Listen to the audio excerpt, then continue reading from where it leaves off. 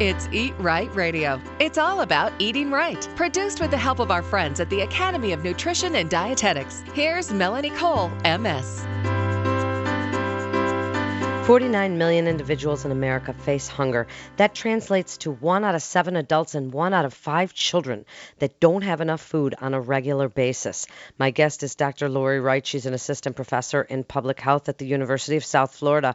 Welcome to the show, Dr. Wright. So tell us a little bit about what's going on in this country that is such a wealth of food. Our grocery stores are packed. Our corner groceries and 7-Elevens are packed with food. Why is there hunger in this country? Melanie, this is really an underrated problem that exists in our community. We traditionally think of hunger as the starving children in another country, but hunger is here in our back door. And on average, about 1 in 5 children go to school every day experiencing some form of food insecurity or hunger. And the word isn't out that there is a new face to food insecurity. So if we think of those kids, as you say, in Africa, what's going on with our children? With all this food around, it's shameful that we should have anyone go hungry in this country. It is a shame, and it is a problem that can be fixed. It isn't a lack of food, it's just a distribution of food that is unequal. So there are many individuals, and especially since the economic downturn in 2007, we just haven't recovered from that ability to provide healthy and adequate food to everyone in our country. So what about the school systems and the, school lunches and the breakfasts? Are these waning off? Are they still going strong? Are these children able to go to school and have breakfast and lunch, and then who knows what happens once they get home? That's exactly the problem, is the school programs are going strong. They're a source of healthy, hot nutrition, but unfortunately, it often is the only meal or 2 meals that they will receive all day. So when they go home, they and their family don't have enough to eat or even anything to eat for a meal. And then you can imagine on the weekend and in the summer what happens to these young children with them having enough food to eat. What can we do about this problem, Dr. Wright?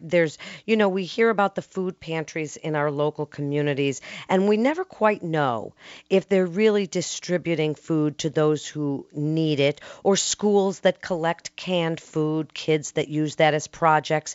What happens to the food that we donate?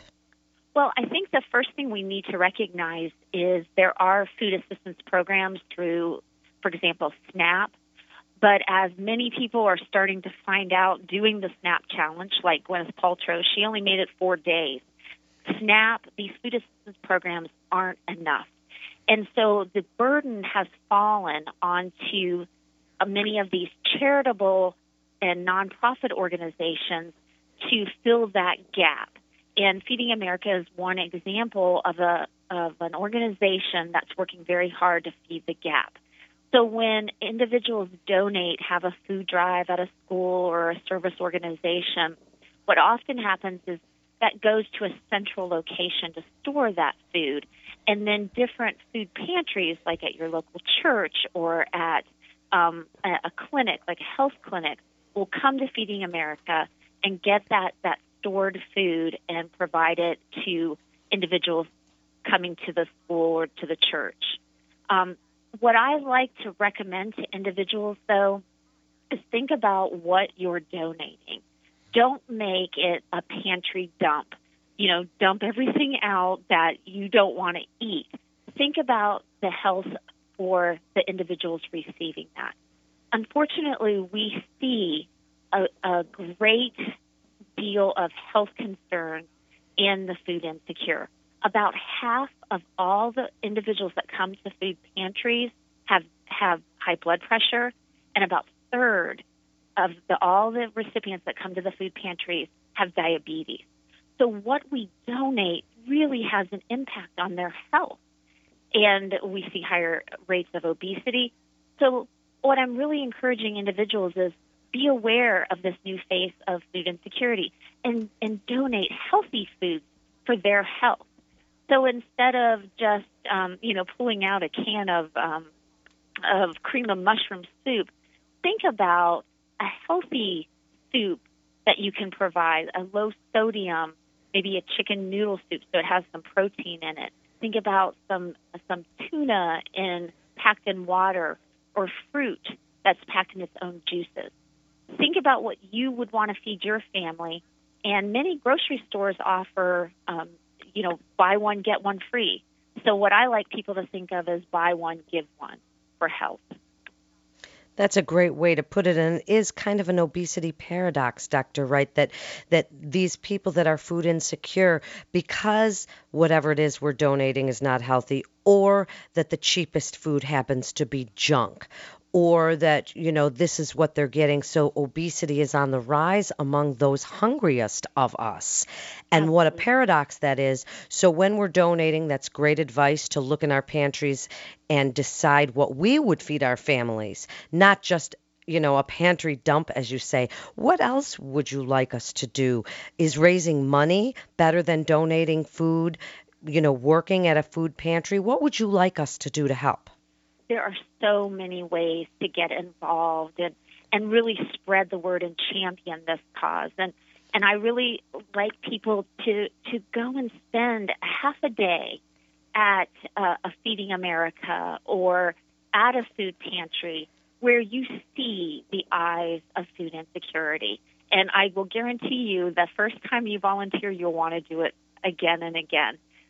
So I really think getting involved at the pantries, distributing food, helping them sort the food is a great first step. And please include children, because this is having a bigger impact on their generation. And so we want to get them involved and really see how we can end this fight against hunger. Another great way is to have a food drive. And there's a great site, Healthy Food Hub, where you can go and look at foods to donate in a food drive. So I really encourage using those resources that are available. But have a food drive and include the list of foods that we want to encourage. Again, the vegetables that are low sodium, even fresh fruits and vegetables as much as possible. I was just going to ask you about that, because we think of the pantry and the canned food and the boxed food, which we all know in this day of health and nutrition, we're trying to steer clear of the boxed food with so many processed ingredients. Can we donate or grow or distribute fresh fruits and vegetables, fresh lean meats and fish? Are any of those donatable? That has been a real paradigm shift for the food network, because many of the food pantries, the small food pantries, might not have the refrigeration to accept large donations. But more and more, we're working with a network of farmers and food assistance programs to get refrigeration and get that network out, so that when I here live in Florida, and when we have the extra strawberries that we just recently experienced, we can send the word out that we have all these extra strawberries, and they need to be utilized quickly, but really building that network. And that's where, as an individual, you can, if you go to farmers market, encourage your farmers market to donate foods like some of the ugly produce that they might normally throw away. I encourage them to donate those foods to like a Feeding America. And that's where some of the money donations might be helpful, is getting that fresh fruits and vegetable out to the food pantry. Thank you so much. It's great information. You're listening to Eat Right Radio with our good friends from the Academy of Nutrition and Dietetics.